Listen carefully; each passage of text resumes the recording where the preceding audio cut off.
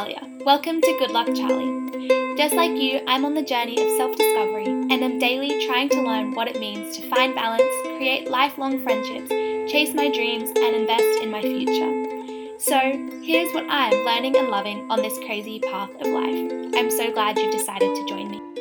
Hey everyone, I hope you are doing well. I hope you've had a fabulous week. I hope that you know you are loved.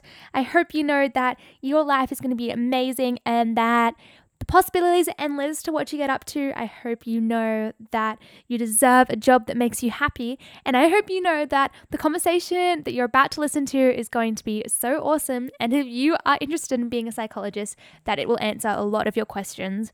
This interview has been a long time coming. Since I started doing the Future Me episodes, I have wanted to interview a psychologist, but I just didn't know anyone who was super keen and jumping at the guns to record this episode. But finally, the wonderful Shannon came into my life, and she is actually sisters with the person I interviewed for the lawyer/medicine Future Me episode. So you should definitely listen to that episode as well if you haven't.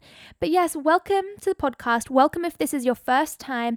This is a place where I would like to think that I help people get answers to their questions about different careers or industries that they're interested in. And today's industry or career is obviously psychology, as you could tell by the title. So if you are interested in being a psychologist, if you are interested in maybe even seeing a psychologist for yourself, or interested in maybe your friend is a psychologist and you want to know exactly what that means or what their experience each day is like, then this truly is the perfect episode for you. So I really hope you enjoy. Thank you to Shannon. And also on that note, Shannon also has a podcast called A Different Kind of Gap Year. And it's all about people and individuals who have struggled with burnout and career burnout or compassion fatigue and the way that they have managed and dealt through that. So if that is something that you are interested in or have had experience with, definitely go and check out A Different Kind of Gap Year. I think that will provide you with a lot of answers or even just help you feel seen and heard if that is something that you are struggling with. But anyway, without further ado, let's get into the episode. I hope you enjoy. I hope it answers your questions. And yes, thank you so much to Shannon for coming on the episode. Here we go. Woo woo.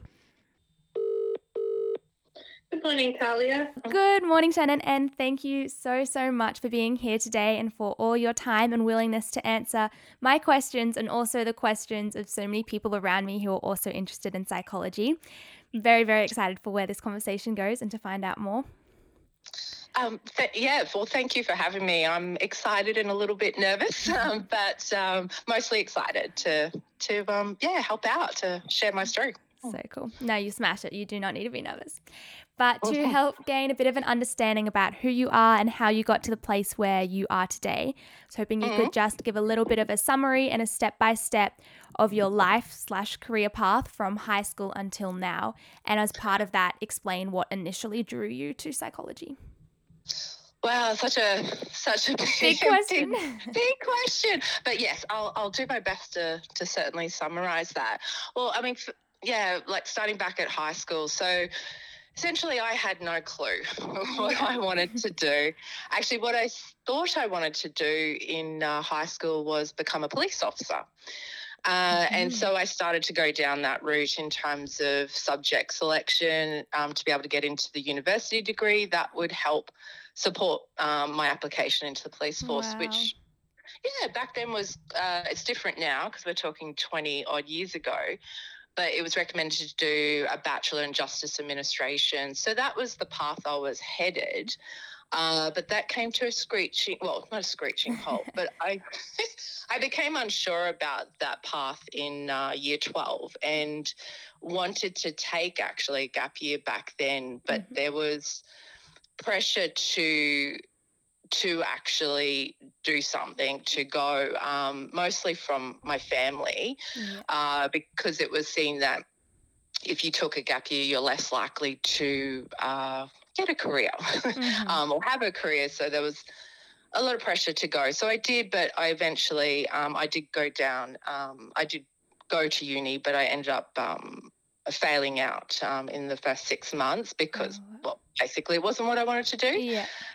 And so that was a big time in my life, but we won't go into that. But for about 3 or 4 years, maybe 5 years, it's blurry, the timeline. I was working and I did a bit of study and administration work, but I was just basically sort of finding my feet and just working to, obviously pay the bills, and I travelled a bit, but this is the story I tell my clients and tell when it becomes relevant, my psychology clients. I was actually working for Coffee Club, and I was serving she was a regular customer, her and her husband, and she told me she was studying psychology.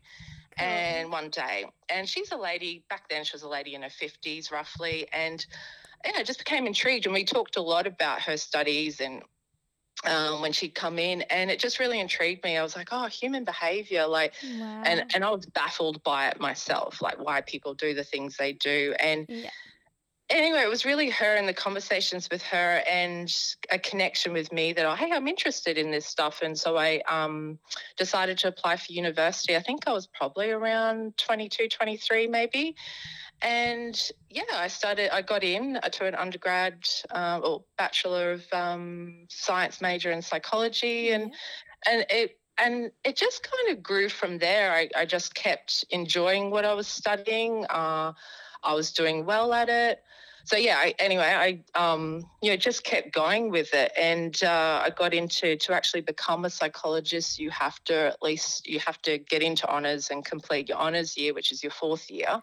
Yes. And I came down to Brisbane to do that because I was up in Cairns and moved to Brisbane, did that. Then to actually become a psychologist, you have to do more. Yeah, it's crazy. So you get your undergrad with honours. You've got to get a really high GPA to then actually be able to get into postgraduate study if you decide to go that way. Back then, which is not relevant now, it's changed, but back then there was 2 pathways.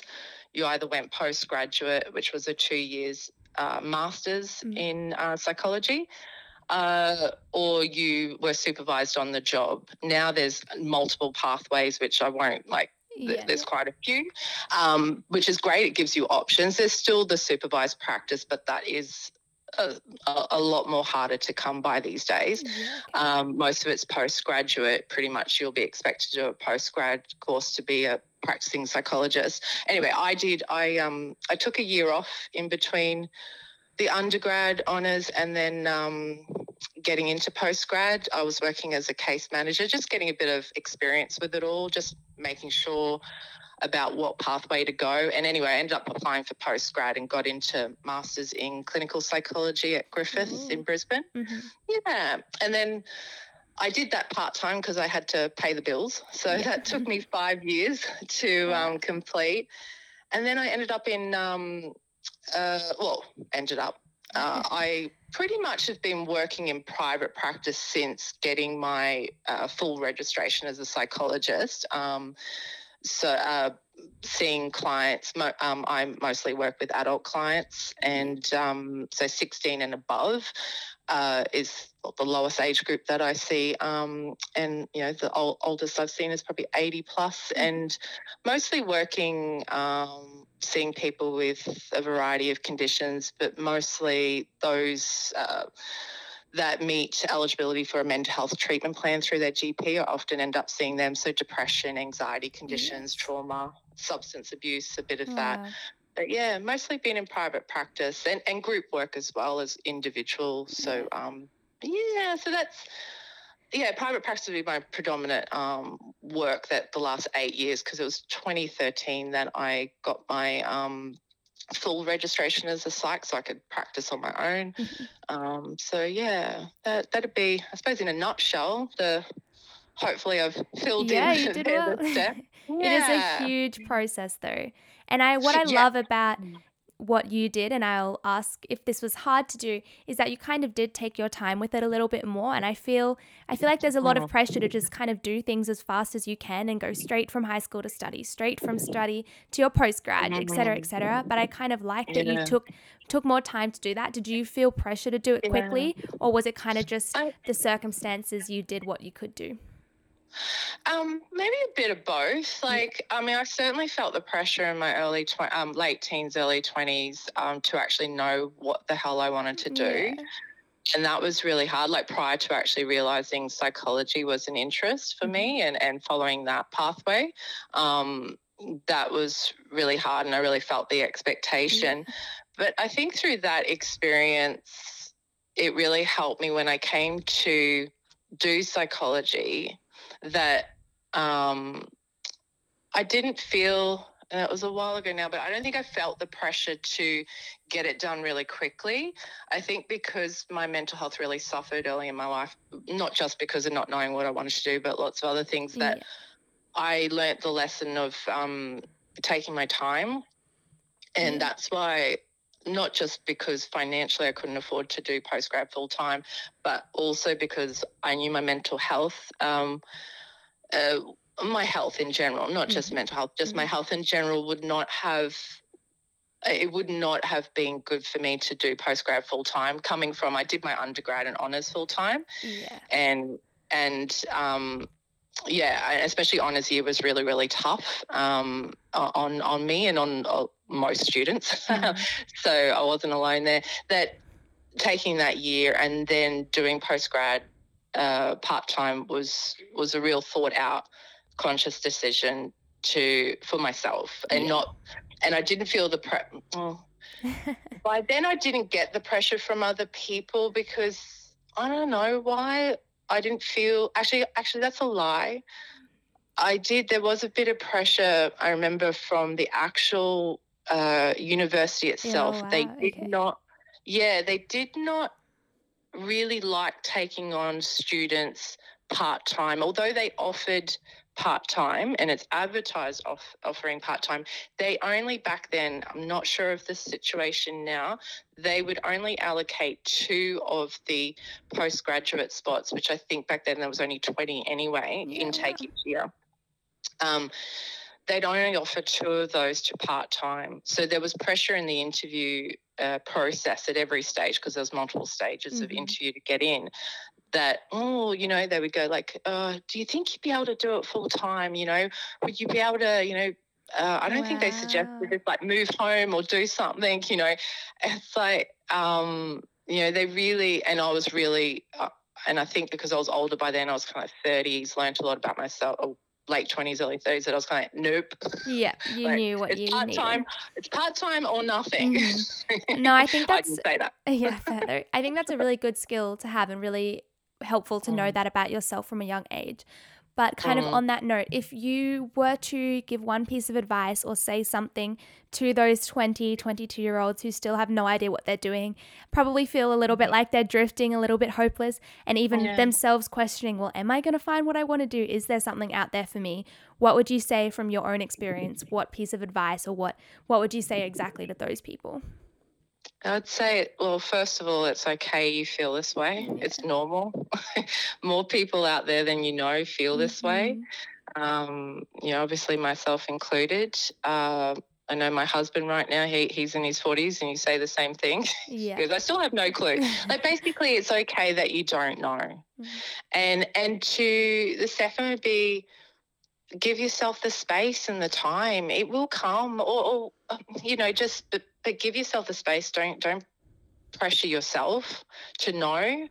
Try think that the third step, it's okay. It's okay that you feel this way. Give yourself the space and time. And third, just try. I've only learnt recently, to be honest, I didn't learn this back then, to experiment with life, to experiment with things, try things out. I mean, what I love about your podcast, Talia, and what you're doing is that you're finding out about different careers and different ways. So that kind of thing, experiment, find out, talk. You'll eventually find I think, I have to believe this, that you find something you're interested in. I found that, hey, I don't mind this psychology thing. I'm interested in human behaviour. When I had a chat with that, I was about to say colleague, customer of mine, who became a good, we became friendly. It's just look out for what you're interested in, what sparks you. It may not be a big kind of chemical spark, but just something that you go, oh, that's interesting. go with that for a while. It might lend to a career. It may just lend to a hobby. Who knows? But, just go with it. Yeah. That'd be my advice. Yeah. Basically sums up the whole point of my podcast. So I can be done now. I can finish. That's what I love about your podcast, Sally. Like, cause it is that. It's a lot of experimentation, exploration, and that is I say the word perfect, but that is great. It's great. It's really, I think life should be experienced and experimented, and we don't have to know everything, and we're not necessarily meant to know everything, including our careers. I wish. Kind of. True. Definitely think people are starting to learn that and realize that, which is a good kind of cultural shift. It's very cool. And now moving on a little bit to some more specifics. For those who don't have a super clear understanding of what it means to be a clinical psychologist, could you just briefly explain the job as if you were explaining it to an 8-year-old? To an 8-year-old. Yeah. I like this, but it makes it hard. Well, I mean, what comes to mind is that, my job is to, that I help people that, people come to me for help with their emotions, with their thoughts, their beliefs, that are going on for them. They could be feeling sad or angry, anxious, and that they're having troubles with dealing with those feelings,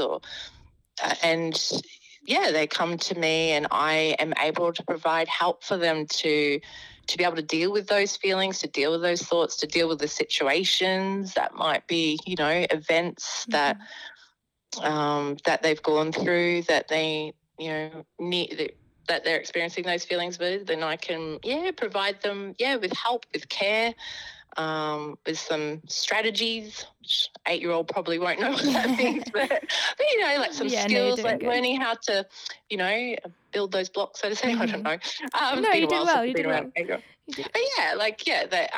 and I can, do that. They come and see me on their own, or they come to me as a group of people who are struggling, having trouble, and I help out, the whole group, and that's my job. Essentially. Basically an everyday superhero, modern superhero. One way to look at it. So I know, and others don't, but we'll touch on this a little bit later, that you needed time off work due to burnout and compassion fatigue, etc. And we won't talk about that too much. However, for those of you out there, if you are interested in knowing a little bit more about Shannon's journey with career burnout, you can listen to the podcast, A Different Kind of Gap Year, all about dealing with burnout and working through that and interviewing others who have experienced that. And I'm actually going to be interviewed on that straight after this about my experiences with burnout. So I'll let you all know when that episode comes out.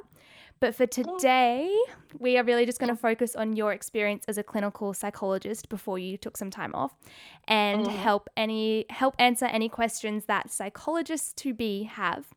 And you should feel honored, because every week I put a question box on Instagram for people to write in their questions, and you received the most questions ever. So don't know what that says.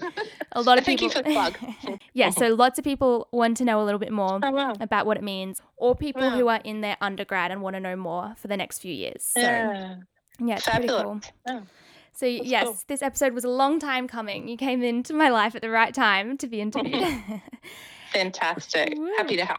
Thank you. And so just to gain an overall understanding of what life as a clinical psychologist is, could you talk us through just a typical day in your life when you worked full-time as a clinical psychologist?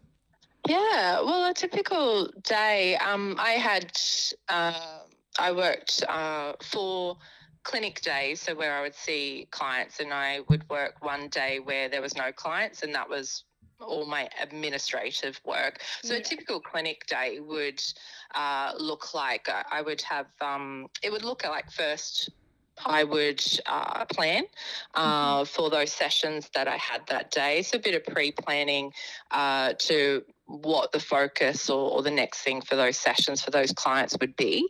So that usually would take my first hour of the day, usually done over breakfast actually at home. to be honest. I would see 6 clients a day, sometimes, 6 sessions a day, 3 in the morning and 3 in the afternoon. They were 60 minutes in length with 15 minutes in between, where it was usually after a session with a client, I'd write notes of the session and sort of just wrap things up before the next client. So yeah, it'd be mostly those clinic days were, a bit of administration work just in terms of prep and that post wrap up, seeing clients from various presentations, all very different. You could have new clients as well as regulars. There could be crisis thrown in there as well with at-risk clients, phone calls and things like that. That wasn't a common occurrence in terms of on additionally to your load for the day, but you might be answering emails, phone calls as well in between those sessions too. And then that was, would be a typical clinic day. And the admin days just really were any overspill, like a clinical psych working in clinical practice, you're often writing reports back to your referring, the person who refers the client to you, which is often a GP or a psychiatrist, most of the time GP. So you're required to write reports, which I found actually really helpful just from a clinical perspective of reviewing where you're at with the client. So for me, it was a bit of revision of the plan and where to from here with the client. So admin day was a lot of report writing, but also professional development. That was another big thing that, following up on certain questions that gaps in knowledge that you had or have with clients. So, and just to chuck another spanner in the works with working in, well, not spanner, just another thing to put on top of that, because often clinical psychologists in private practice, you are you're not employed by the practice, but you're a separate consultant. So I also had to do my own accountancy work, business-wise. Your BAS, your taxes, but pretty easy things that you get your head around eventually. But there was that on admin days as well. But that's a typical week, I suppose, of a clinical psych. No, that's a very good summary and overview. I can imagine it quite clearly in my head, which is useful. Oh. And supervision, that was another big thing. Didn't occur every week, but, we are required to be supervised. So this just requires, either with your peers or with someone you employ, a mentor, someone senior to you that you, see and debrief about clients that you need to debrief with, anything you're unsure of, especially if there's any at risk, debriefing with them. So there was that involved as well, on a needs basis as well as a regular basis to keep up with the regulation requirements your registration requirements. Sorry, And did you find that useful though, having a supervisor and a mentor and someone you could chat with? Oh, yes. Yeah. By far. I just wish one of the things, if I could just say out there to anyone doing this, studying this or thinking of becoming this, is that should be a high priority. We're only required to do 10 hours of supervision per year once fully registered. Okay. It's more so when you're a student psychologist, but do it more often than you think you need. Okay. It's the thing that will help you stay sane and look after you. Is supervision by a good supervisor. Getting it. No, that's a really, really good tip. Useful to know. And kind of on that, was there anything else that once you went into the job you realized was quite different to what you thought it was going to be? So any kind of misconceptions or things that you weren't expecting, just that you can tell others so that they know to prepare for that? Yeah. I mean, there was many things that were different from what I thought about psychology in my undergrad, I suppose. I mean, post-grad training really helped, I think, bust a lot of those myths. So before I became a fully registered and out there practicing my own, I think a lot of those were busted anyway. One of the big things that progress with your clients is going to be slower than you think it will be. one of the things that I've found really hard with this career choice, but is more because my personality, it brings big gap, is I get a lot of my sense of accomplishment and worth, you know, through achievement, and progress with mental health is slow. And what you think progress will look like is not, you know, like someone recovering from depression, for example, rather than focusing on that, make it look like, okay, that person with depression was able to get out of bed this morning, and they've reported to you that over the last week since you saw them, they've been able to get out of bed earlier than what they've been in the last, you know, several months. That is progress. So you change the line, I suppose. And I wish I knew that, because that did impact me.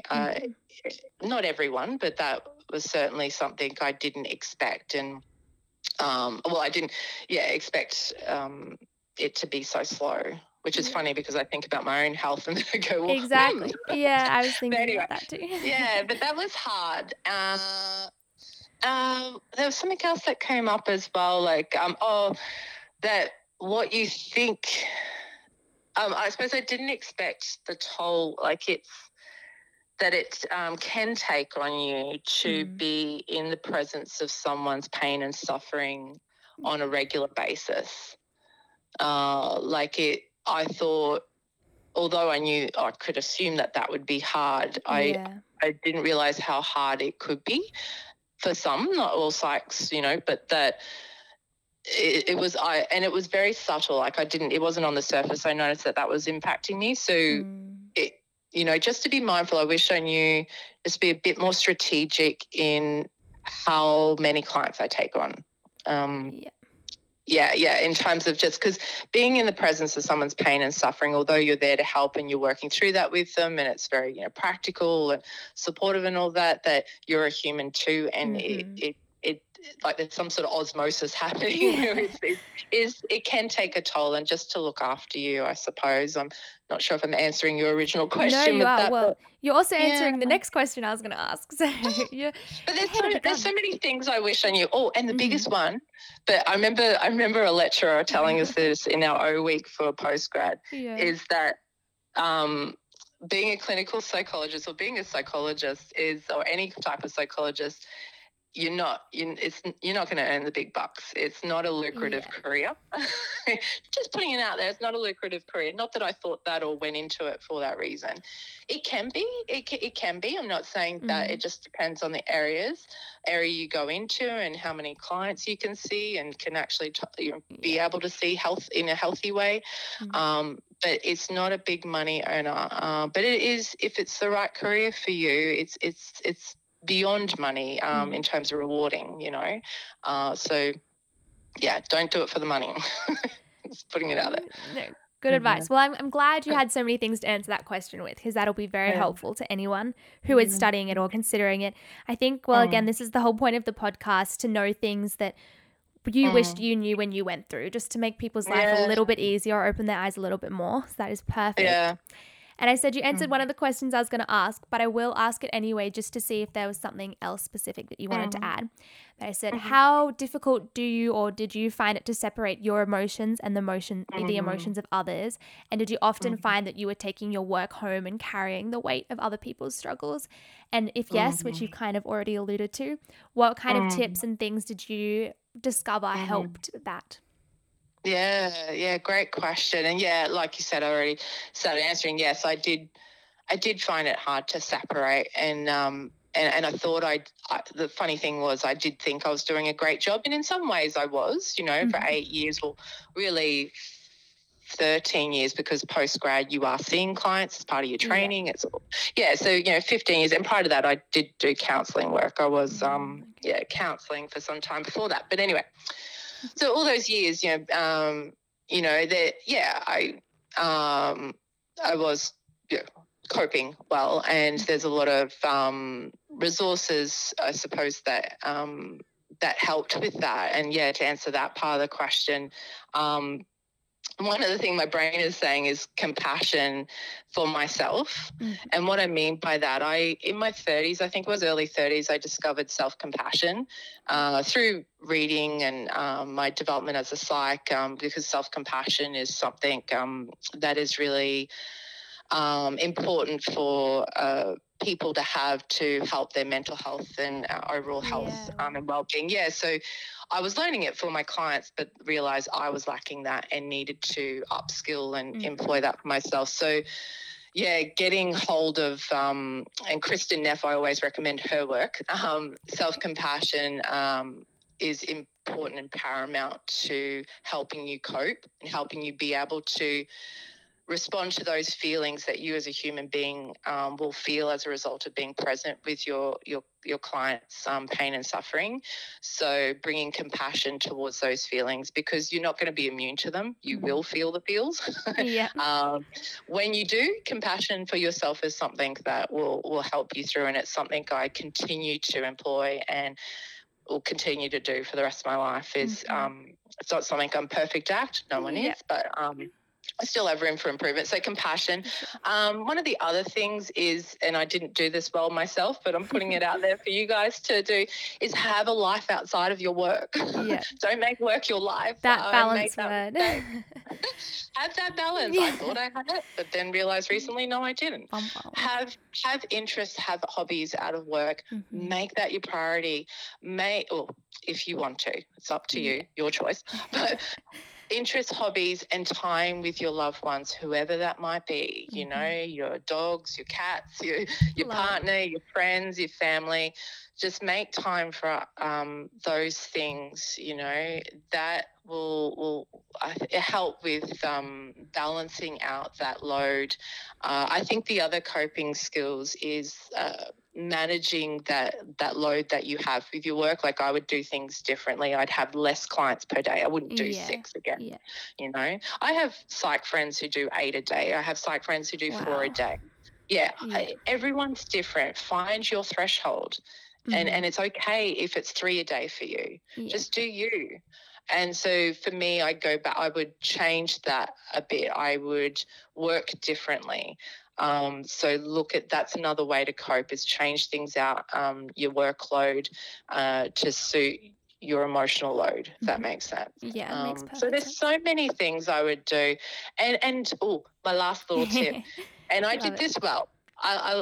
This one and I think it was a saving grace in a lot of ways, is that being active and I like just we say it to as a clinical psych, we say it to our clients, you know, the importance of exercise, just being active. It doesn't have to look like, you know, flogging yourself at the gym. Just exercise is good for our body, and it helps with the emotional load, the mental load. So being active, eating healthy.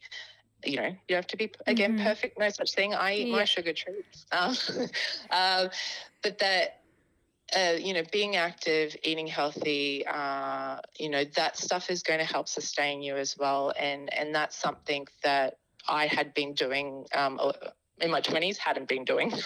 But, you know, the 20s are for the mistakes. It's all good. But, you know, I did a change around in my late 20s with that, and I really believe that helped support me in coping through my post-grad and my early career, having that very stable, consistent activity, eating, you know, my relatively well, balanced, you know, my ups and downs, but and that sorry, last tip.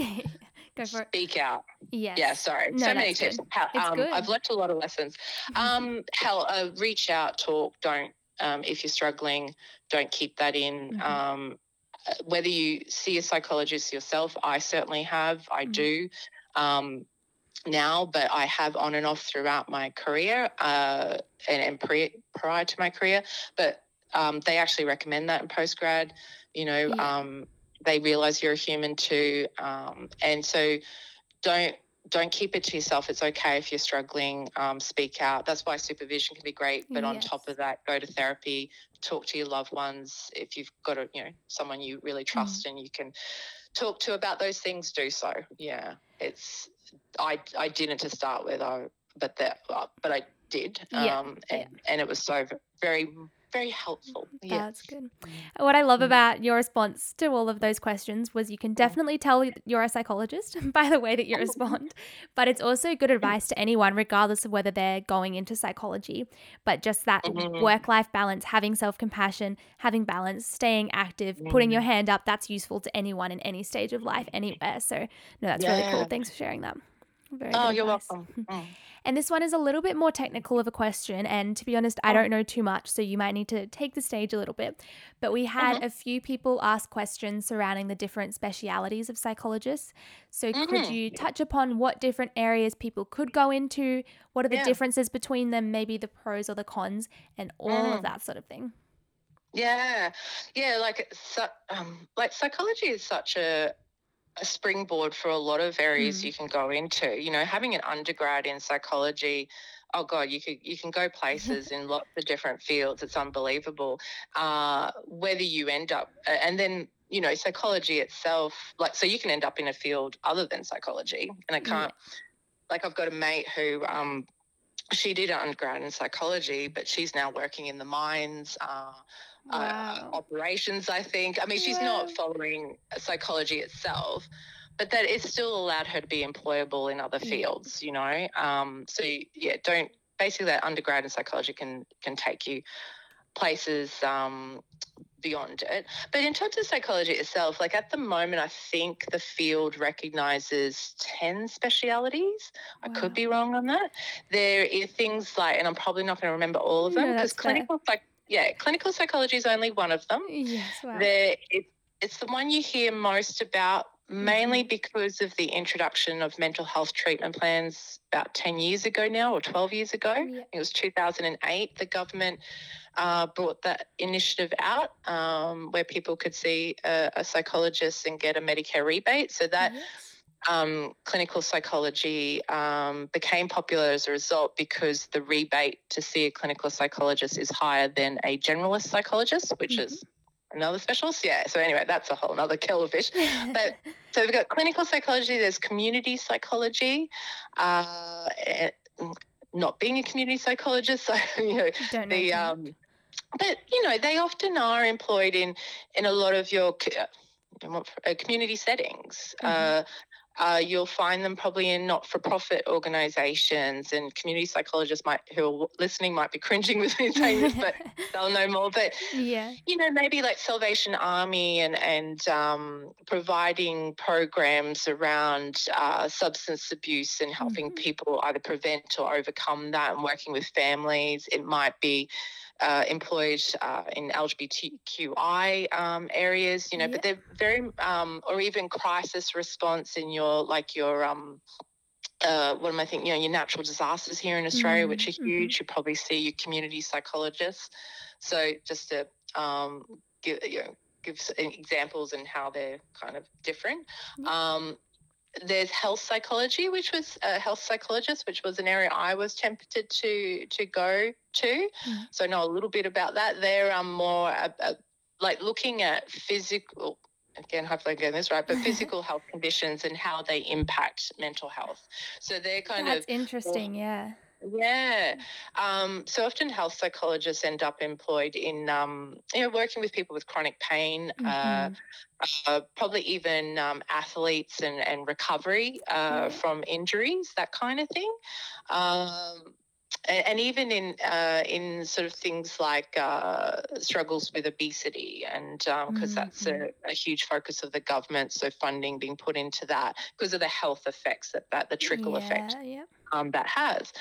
So, there's health psychology. There's also forensic psychology which Griffith University had a really great master's program, but that got canned because of funding. But that's looking at, you know, your offenders, so even young offenders to you know, all age groups, but supporting and helping people in that area. So forensic psychology, child and adolescent psychology, obviously focusing on the young people. Child and adolescents, Then there's also, there's and I think there's developmental psychology, which is across the lifespan, that we do understand, a lot of research has gone and understand like the different developmental stages that humans go through and what to expect at each stage. And so they're very interested in that and how that impacts a person's behaviour as well. But I think I've covered some of them anyway. That was most. Yeah, like there's quite diverse. The problem currently in Australia, though, with those specialties is that we do not have the I just want to put this out to those who are studying or think about studying. There's not a lot of postgraduate programs focused on those specialties. So getting training in those, getting adequate training and support to specialise those areas are hard. Pretty much unis are only offering clinical, again, because of the whole government mental health treatment plan. That investigate, hopefully that will change. I know there's a lot of support within the current psychology community to want for more of that, more education in those different diverse avenues of psychology, because we do need them. They all have value. That's crazy. Yeah, it's crazy, but hopefully it will shift and change. It's about educating our government and the people making the policy.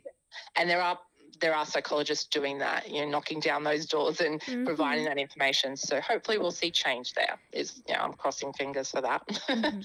Well, I feel like, on the clean side. I feel like you gave an amazing summary.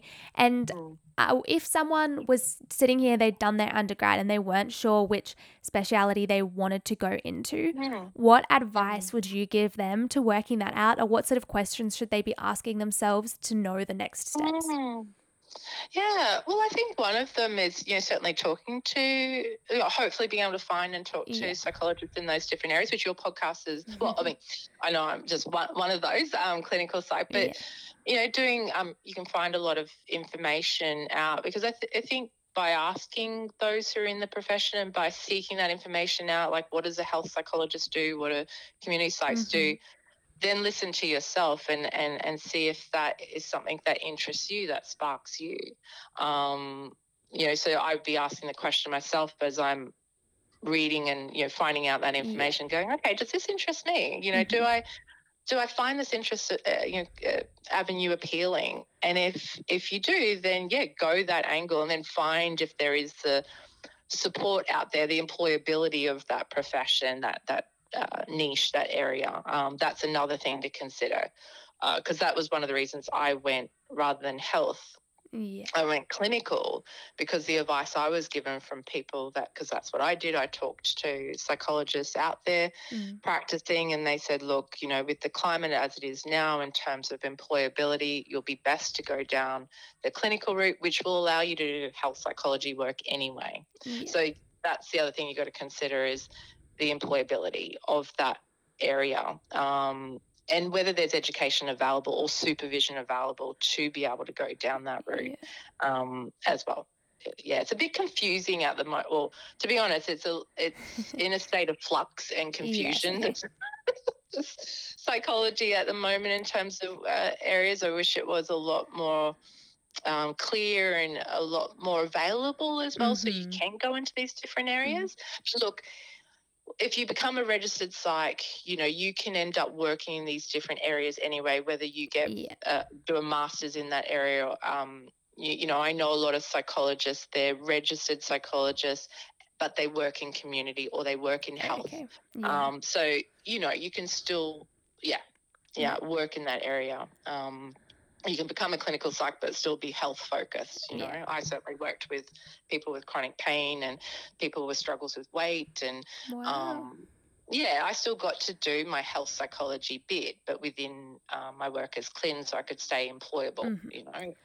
No, that makes sense, and a good thing to think about. I feel like people don't usually like to think about kind of the money aspect or the employability, but it is important to keep in the back of your mind, and it's encouraging to know that regardless of if you can if you can or can't do that further study, you can kind of end up in that field anyway if you just choose different places. Become a registered psych, follow the avenue, and there's lots of options now with, you go down the postgrad route, which actually I would recommend if you can go down the postgrad route. I believe there's still the supervised in practice available. And once you're registered, your world's your oyster in terms of practicing. So you could go into community health, whatever. You can end up working in the hospitals, end up working in with Salvation Army, like So as cool. a example of community, Yeah. or in the prisons, if that's your thing. Yes, wow. Yeah, I've got a lot of psychs I know who work in the prisons, and they, it baffles me, but they love it. And I mean, it's hard. They're human too, but they really get a lot of. Again, it's an interest for them. It really connects with their person. Yeah, so That they is love so it. cool. And on a similar note. Similar note. Don't know why I said that twice. Someone simply asked, would it be worth taking the extra step and doing psychiatry? Well, psychiatry is a like totally different step. This is where it gets, and I'm not sure with your social media following and your listeners, but that psychiatry, you actually do medicine. Yes. So you actually do medicine first, and I know that's changed only through my sister. I know that how you go about getting your degree with medicine is a bit different these days. But to become a psychiatrist, you follow that route, and then you specialise in psychiatry. Okay. So you don't. An undergrad in psychology is not going to go up. Yeah. Actually, it might help you springboard, but you still have to do that postgrad medicine or something. Then, so crazy process. Not just. Yeah, but so you wouldn't get your honours in psychology, and then there's a postgrad in under the psychology umbrella for psychiatry. It'd be medicine then psychiatry in some ways. I don't know how all that works, because psychiatrists, they're medical doctors. They're actual doctors who've decided to specialise in mental health, and like a doctor, a person graduating from medicine can decide to specialise in oncology or that's how I explain it to my clients who are confused, or anyone who's confused about the difference. So just to be clear on that.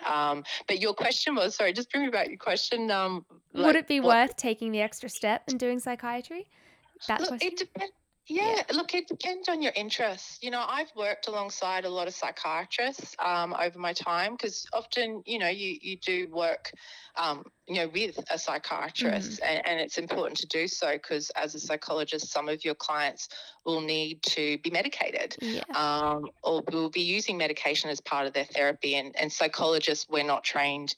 We understand what medication might be needed for different mental health disorders, but we are not, we do not prescribe, and we do not have the medical knowledge, because that's why medicine is important to do, because they'll have the understanding of the body in a way that we don't, that we're not taught. Psychology is the study of human behaviour. So we understand the body and mind in terms of how that influences our behaviour, and what influences behaviour outside of that. But doctors, obviously, different kettle of fish. They understand the physiology. So look, if that interests you, and with psychiatry, I know a lot of psychiatrists who then get trained. This is outside of their degree. They get trained in psychotherapy. So they learn different behavioural therapies that psychologists do. They learn that, and then they combine them both. So they have the medical knowledge and can prescribe, and they can also do the prescribed psychotherapy. I remember working with this one bloke, which it's such an eccentric dude, but he just encapsulated what I loved about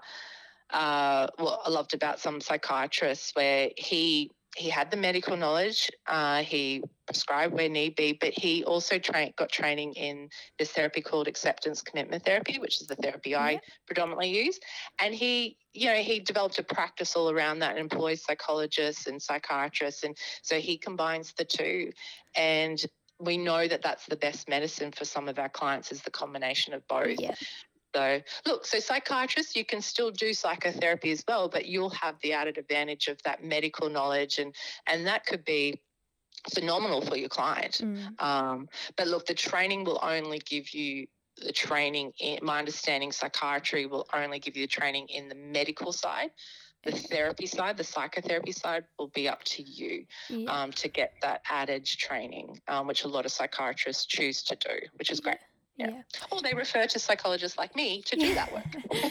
Either way, it's Yeah. a win-win for the client, and that's what matters. So yeah, it really comes down to what you're interested in, but Mhm. you'll be able to help out people with mental health either way, Yeah. like just in different ways, So I guess it just depends what you enjoy more. Are you interested in the medicine body or aspect, or are you interested in the behavior science, talking with people? Yeah. And I always joke with this, and I'm not sure if this is true, but psychiatrists earn more. Yeah. Not that it should come down to that, but hey, we're all different creatures, and it's okay if that's what is important to you. Psychiatrists certainly at the moment, my understanding is, there's certainly more potential for earning there, and there's no logical reason for that. Yeah. It just is. Medical specialists do get paid more than allied health, and psychologists are allied health professionals, and generally allied health professionals don't get paid anywhere near as specialists in medical fields. But I could have that wrong, and someone might, Don't know. I wouldn't know. Well, thank you very much for that summary. I feel like that's a really good overview. And I am conscious of the time, so we'll just do a few rapid fire questions, answer in like 1 or 2 words about these ones, and then we'll almost be done. I believe in you. So what is the most rewarding aspect of your job? Seeing change in clients, for the better. Yeah. Cool. Good job. And what about the most challenging? Not seeing the change, seeing their suffering. Yeah. Oh, that's tough. And what do you believe is the most important quality for a psychologist to have? Compassion, and not for self, I mean for others. And compassion it means non-judgment. Like you accept the person for who they are. Whether you I don't mean accept meaning that you have to be okay with the behaviors that they might be choosing. I just mean they're a human too. They've been born into this world innocent and new, fresh, and things have happened to them. So compassion for others.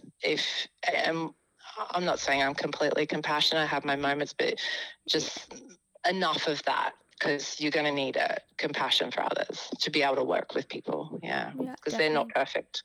Yes, of course. No, that makes sense. It's a good one. Do you also think, and we haven't really talked about this much, but do you need to be a very good listener? Oh, hell yeah. And not active. They call it, I'll leave it up to your listeners to look this up, active listening. It's different to listening. Passive listening, isn't that the other one? Yeah. Listening, passive listening, active listening. Yeah. No, active listening. But they'll teach you that. Don't worry, they'll teach you that. They'll help you hone that Something skill. to look forward to. No, that's good. Yeah. And finally, was there anything else you wanted to mention that I hadn't touched on, or you thought there wasn't something that we had discussed yet? I really feel like we've covered everything through great questions to really help draw out that information. No, I don't think there's anything else. I just my parting words would just take care of yourself. It's how I actually end most of my emails. Take care, and I mean it. Love that. Take care of yourself. That's all. And I mean that whatever career you go into, just take care. It's life. It's true. It's true. And then to conclude, and you can say take care again if you'd like, but I always love to ask, if you could go back and give your 15-year-old self one piece of advice, what would it be? My brain just said to me, believe in yourself. Yeah, I love that. I believe in you.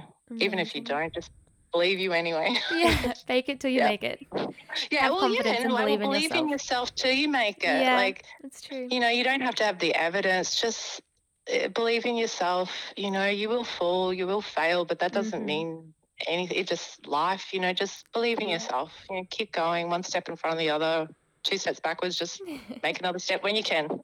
No, so beautiful. Well, thank you so much for today. I really enjoyed it. I know it answered lots of questions, but it was just also engaging and beautiful. And I think regardless of if people are interested in psychology, a lot of the tips you gave to just take care of yourself and ways to find balance was super helpful. So thank you so much for sharing everything today.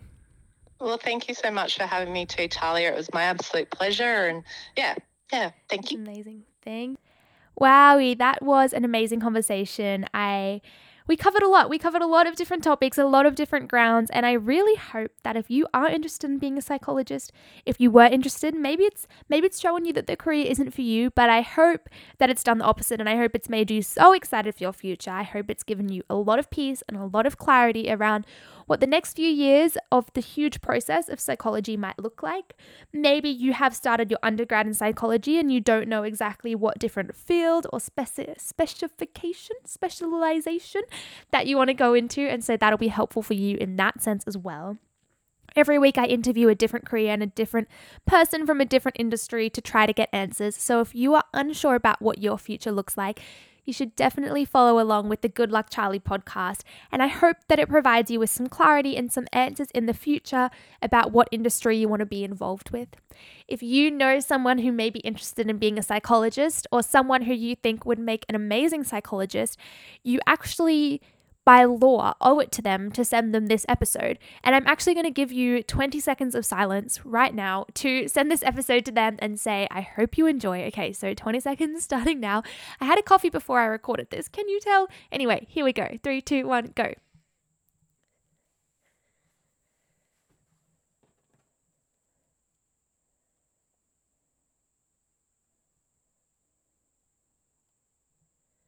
Okay, 20 seconds over, kind of. I didn't say 1 Mississippi, so it was a fast 20 seconds, but thank you for sending that to someone you know. I'm sure they will appreciate it, and I appreciate it as well. Again, if you are interested in a little bit more, you can follow at goodluck_CharliePod on Instagram. You can recommend different careers you want to interview or even ask specific questions that you want to have answered and a whole range of things, so that will be super helpful for you as well. Otherwise, that is all for me for now. Really hope you enjoyed this episode. Thank you endlessly to Shannon. That was amazing. And I hope you have a fabulous week. Au revoir, everybody. Good luck, Charlie. Bye. Good luck, Charlie.